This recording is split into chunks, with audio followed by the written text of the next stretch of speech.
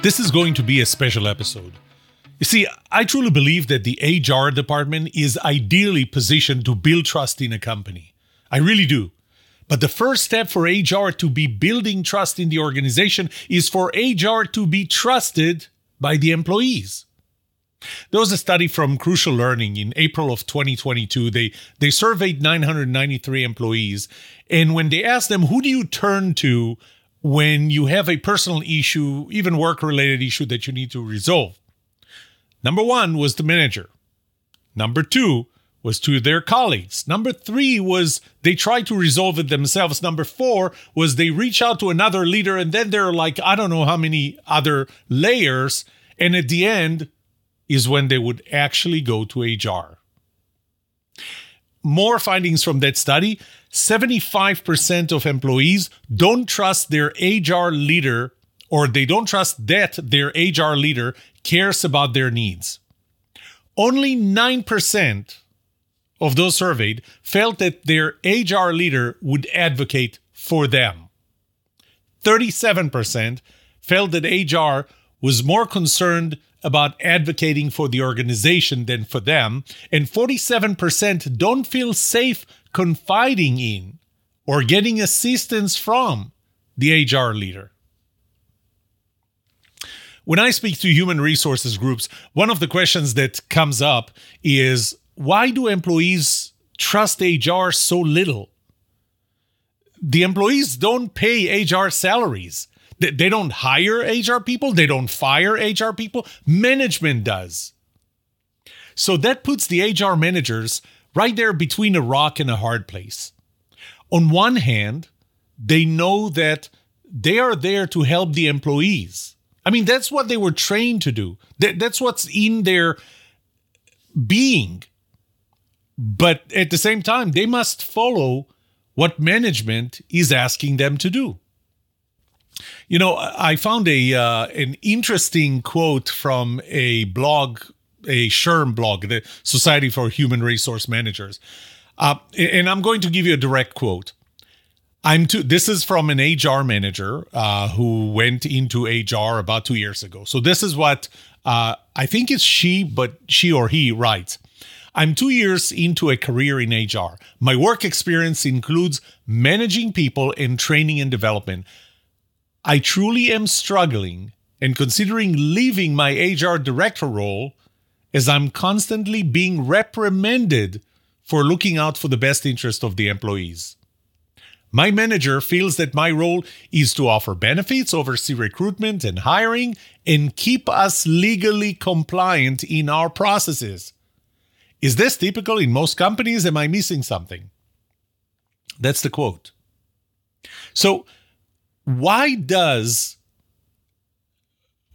is it that management feels that their role, the HR role, is to keep the company legally compliant? And I have to tell you, that's my personal experience too. Asking senior HR leaders what their top priorities are, and one of their top priorities is to keep the company legally compliant. It's all about compliance.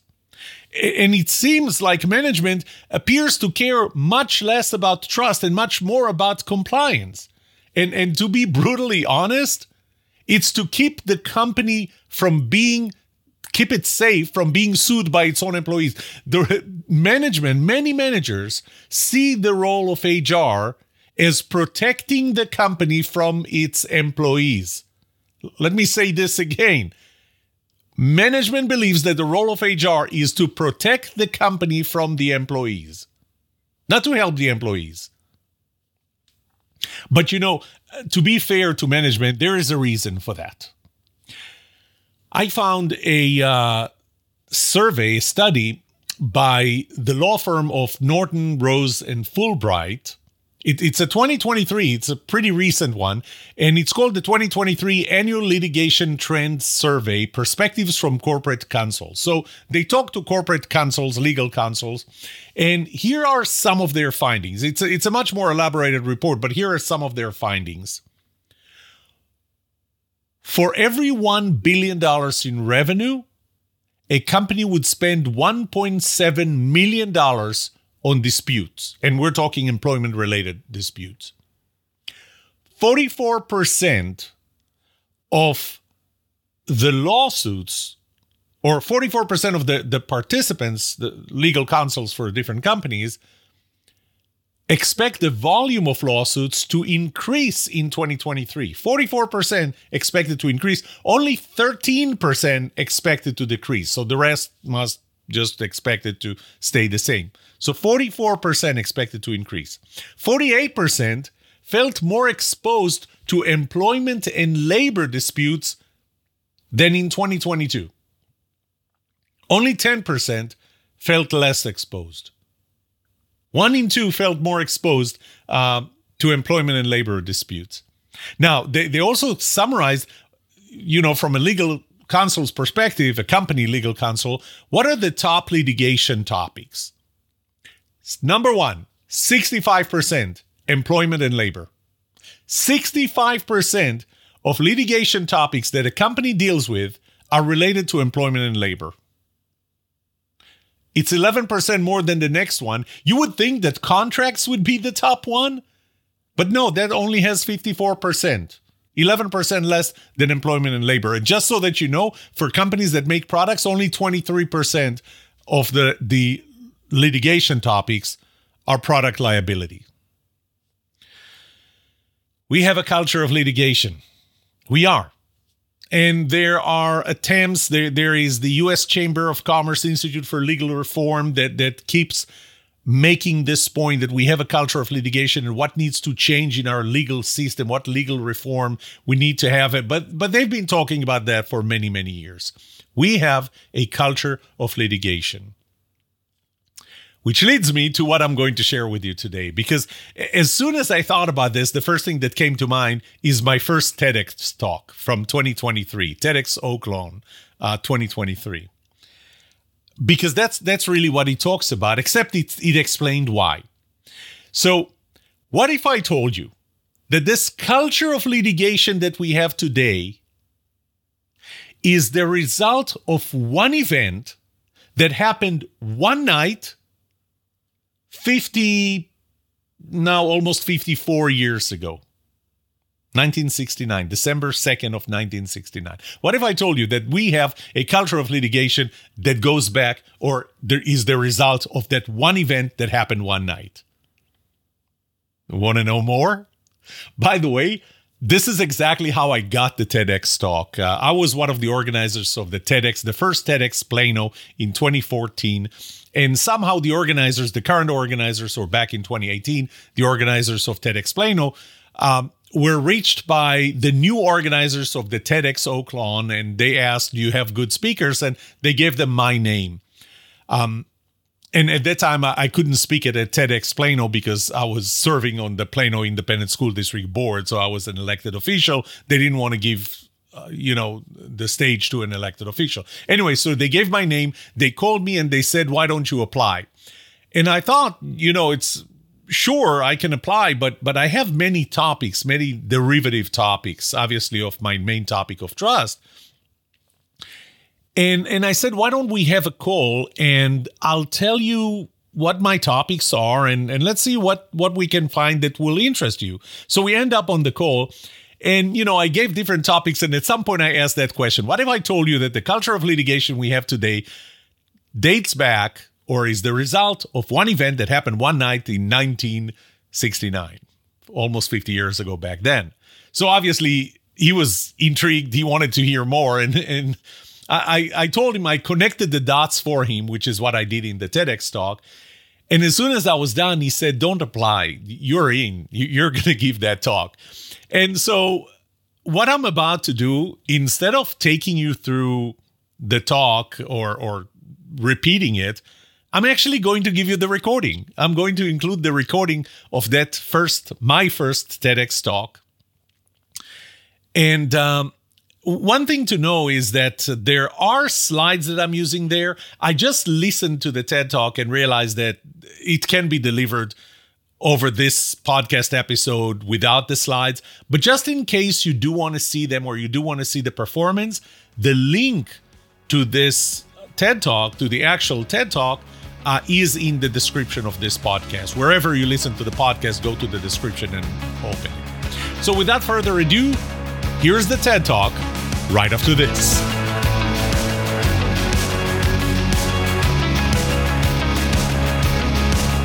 Welcome to The Trust Show. I'm Yoram Solomon, your host, the author of the Book of Trust, and facilitator of the Trust Habits Workshop.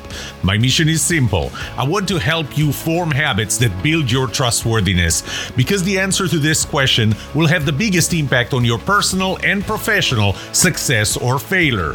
Can I trust you?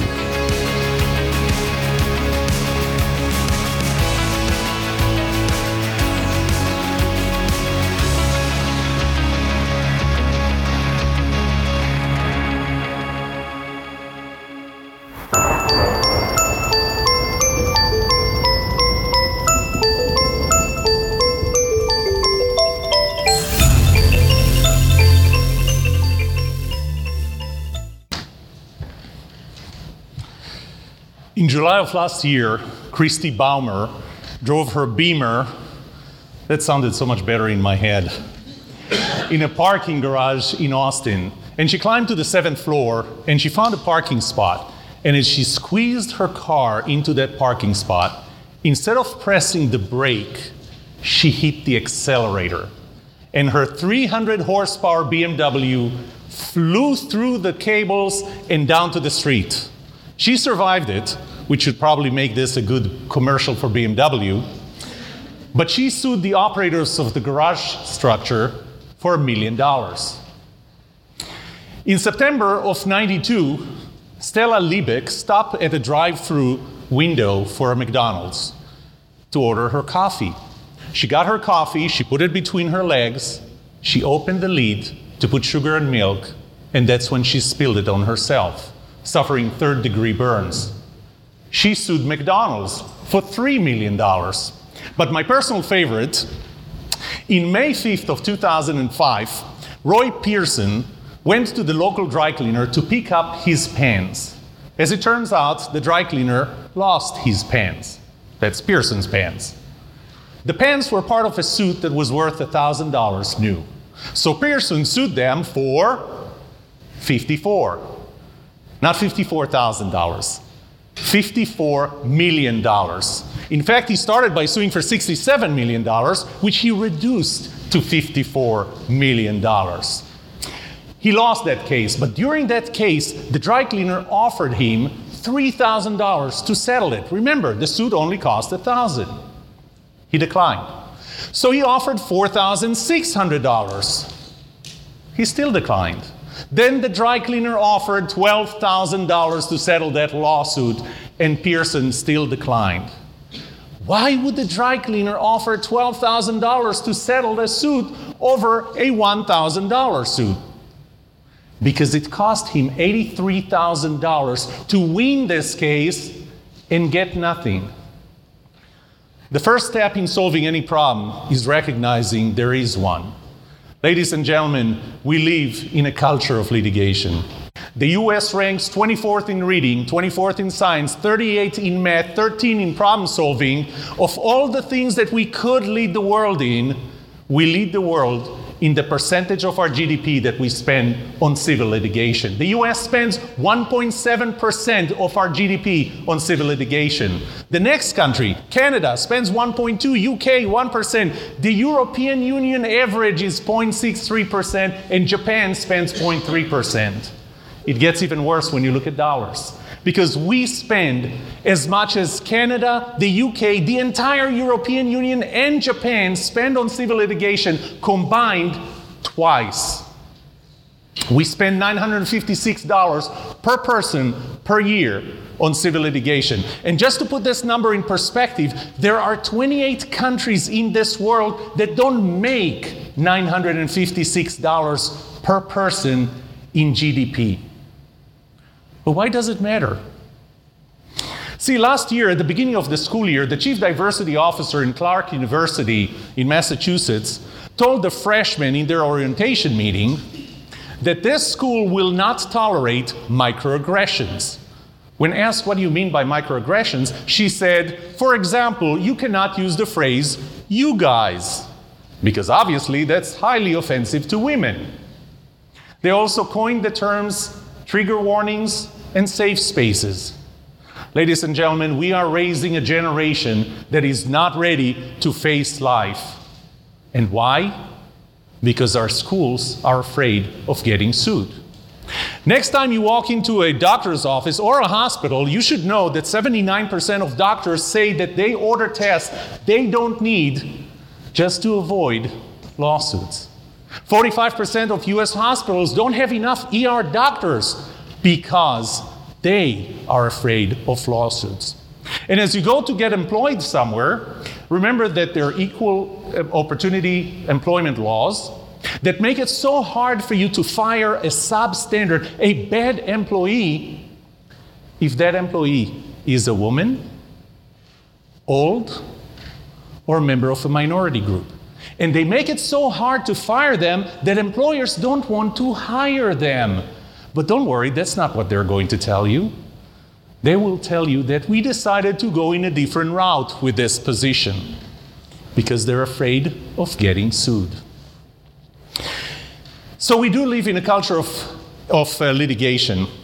What if I could show you that this culture of litigation starts with an event that happened one evening almost 50 years ago? It is based on research that I've conducted using credible sources such as the Census Bureau, World Bank, the American Bar Association, and the CIA. Okay, mostly credible sources. First of all, could we have too many lawyers? And I know there is a lawyer joke in here, I just don't have it. Well, as it turns out, 80% of the world lawyers live here in the US. That's 1 in 244 people. 1 in 13 in Washington, D.C. In fact, 41% of our members of Congress hold a law degree. To understand why we have so many lawyers, I started tracking the growth in the number of lawyers compared to the growth in general population. The graph behind me will show you that between 1900 and 1970, the growth in the number of lawyers pretty much tracked the growth in general population. In fact, for every 1% growth in general population, the number of lawyers grew 1.1%. But something happened, and in 1970, that growth in the number of lawyers surged. And starting in 1970, for every 1% growth in general population, the number of lawyers grew 7%. So it seems like we have too many lawyers. But what happened in 1970 or before 1970? For that kind of surge to happen in 1970, something must have happened in the 60s. Well, the 60s were crazy times. JFK was elected and then assassinated. His brother Robert was assassinated, and so did Dr. Martin Luther King. We went through the ecology revolution, the feminist revolution, black power revolution, human rights revolution, sex revolution, and drug revolution. On July of 1969, we put a man on the moon, and in August, we had Woodstock. We didn't trust the government, and we were fighting a war that we didn't want. And what made it worse was that during the Korean War, only 3 million households here in the US had a TV. But by 1969, more than 60 million US households were watching the Vietnam War on TV. That year, 1968, reached the peak of our involvement in Vietnam. We had 536,000 soldiers in Vietnam. 300,000 were drafted that year. But the worst part was the 16,899 who came home in a casket covered with the American flag. So if you were a draft-age man, you did not know that the next year those numbers are going to go down. In fact, you had absolutely no reason to believe that those numbers are not going up. And so you experienced a lot of fear, uncertainty, and doubt.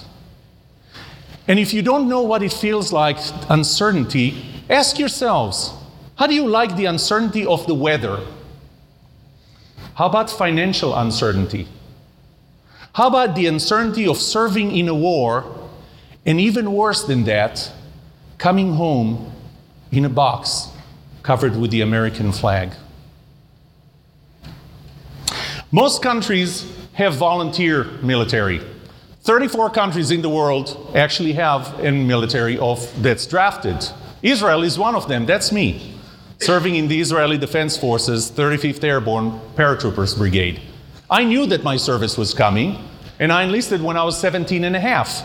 I joined the military 1 month after the war in Lebanon in 1982 started. I know the fear that people would feel before going to war. But what made it worse here was the uncertainty. You see, you did not know if you were going to serve in Vietnam. So I want to take you to the evening of December 1st, 1969.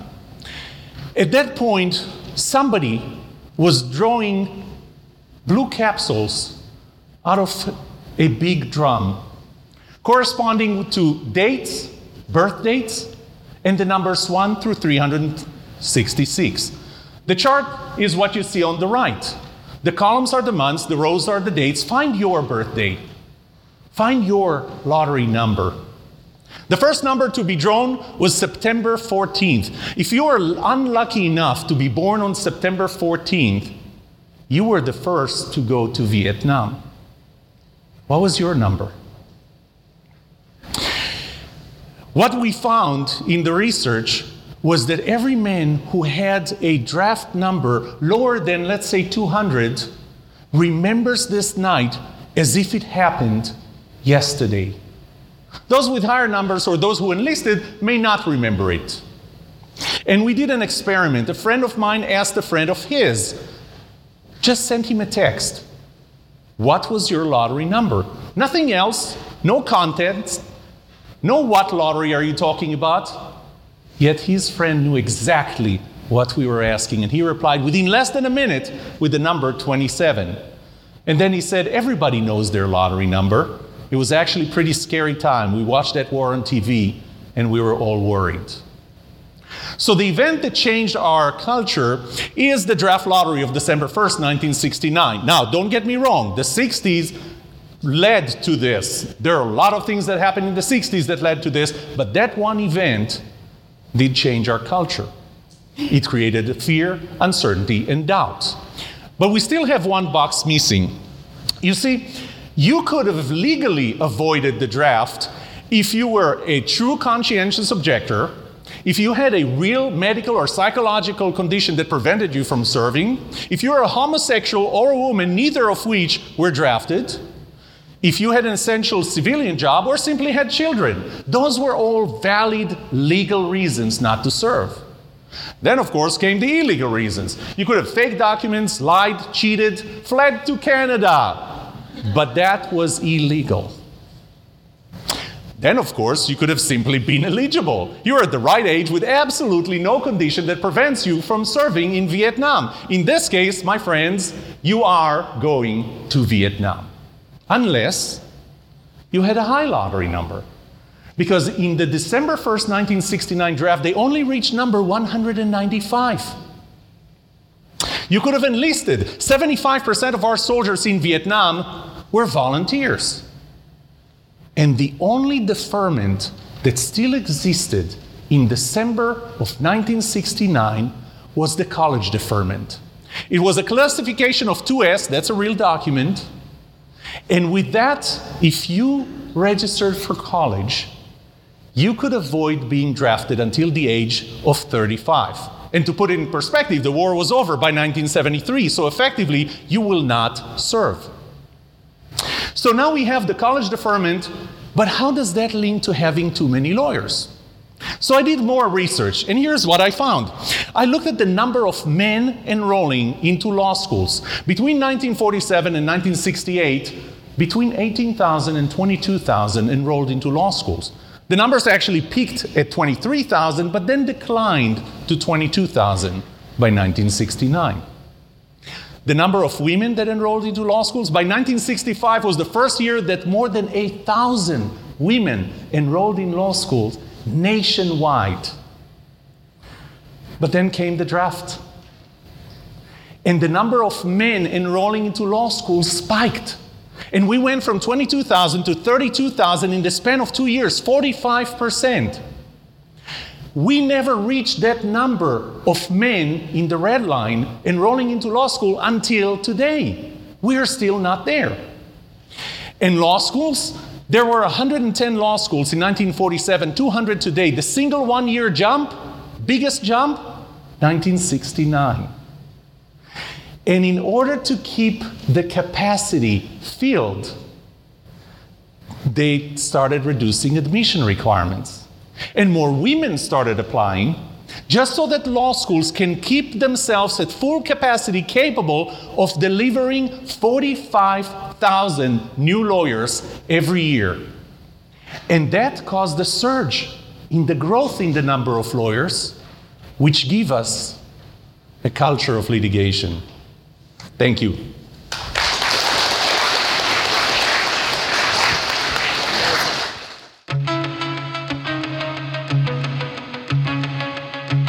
And that was the TED Talk.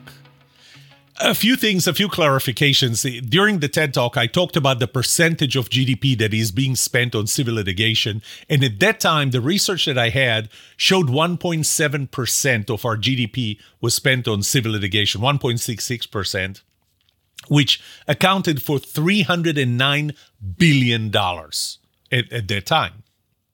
Well, as it turns out, I didn't have access to newer study that was done just about the same time, maybe a little after my TED Talk, but that study was released by the U.S. Chamber of Commerce Institute for Legal Reform. I mentioned it before.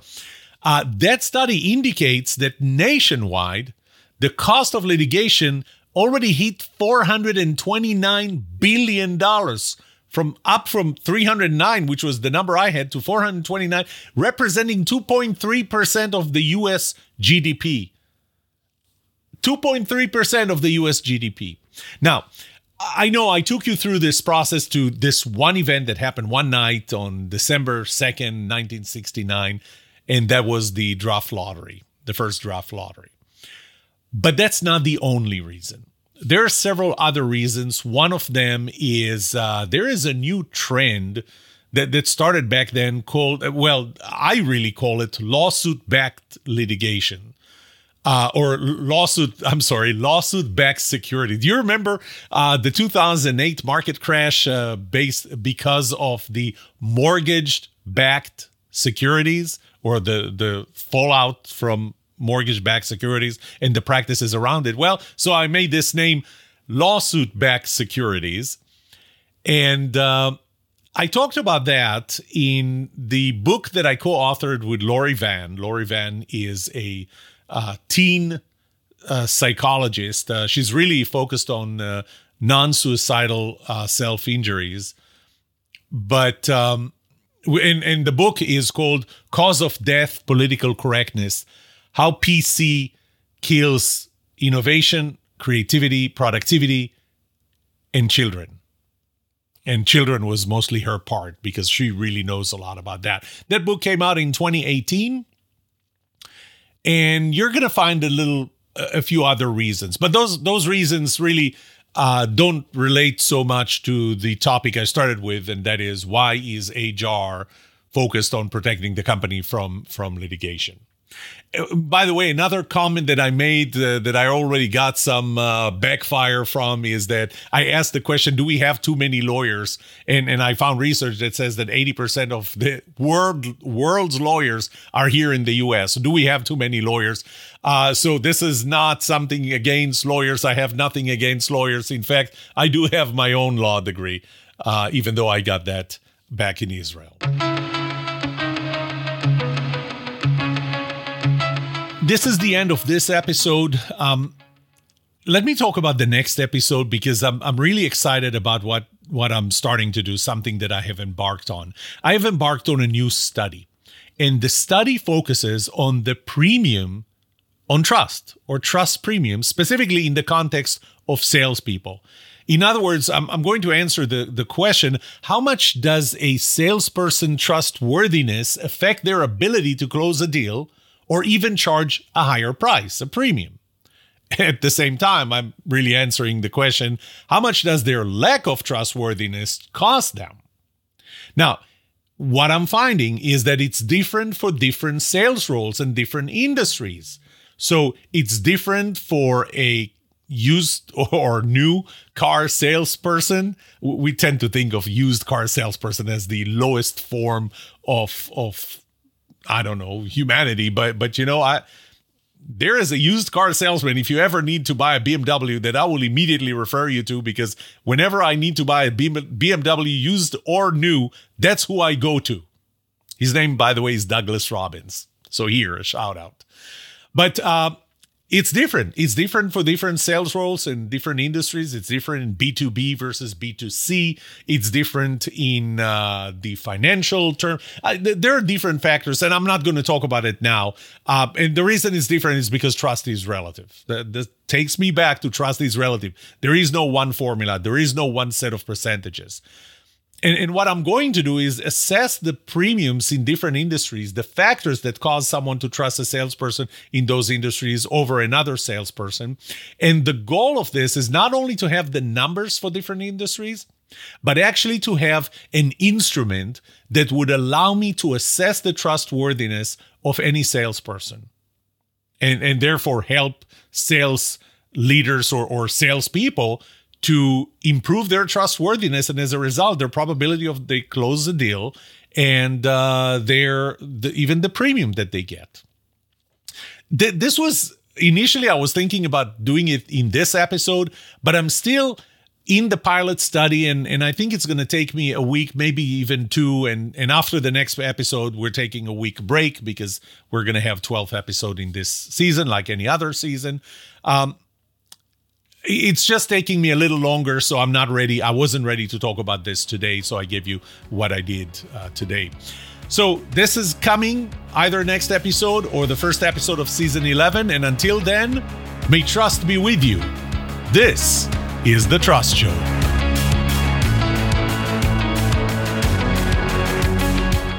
What would you like to know about trust and trustworthiness? Let me know and I'll answer it in a future episode. I would love to hear from you. Email me at yoram@thetrustshow.com.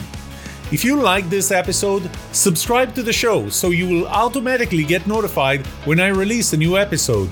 Rate it. Write a review for this podcast because those ratings help not only you, but also others looking for podcasts just like this.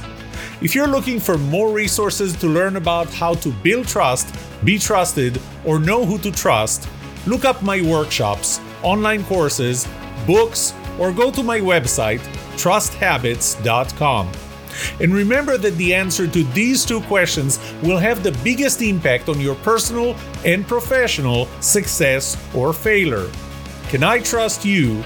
And can you trust me? Thank you for listening or watching The Trust Show.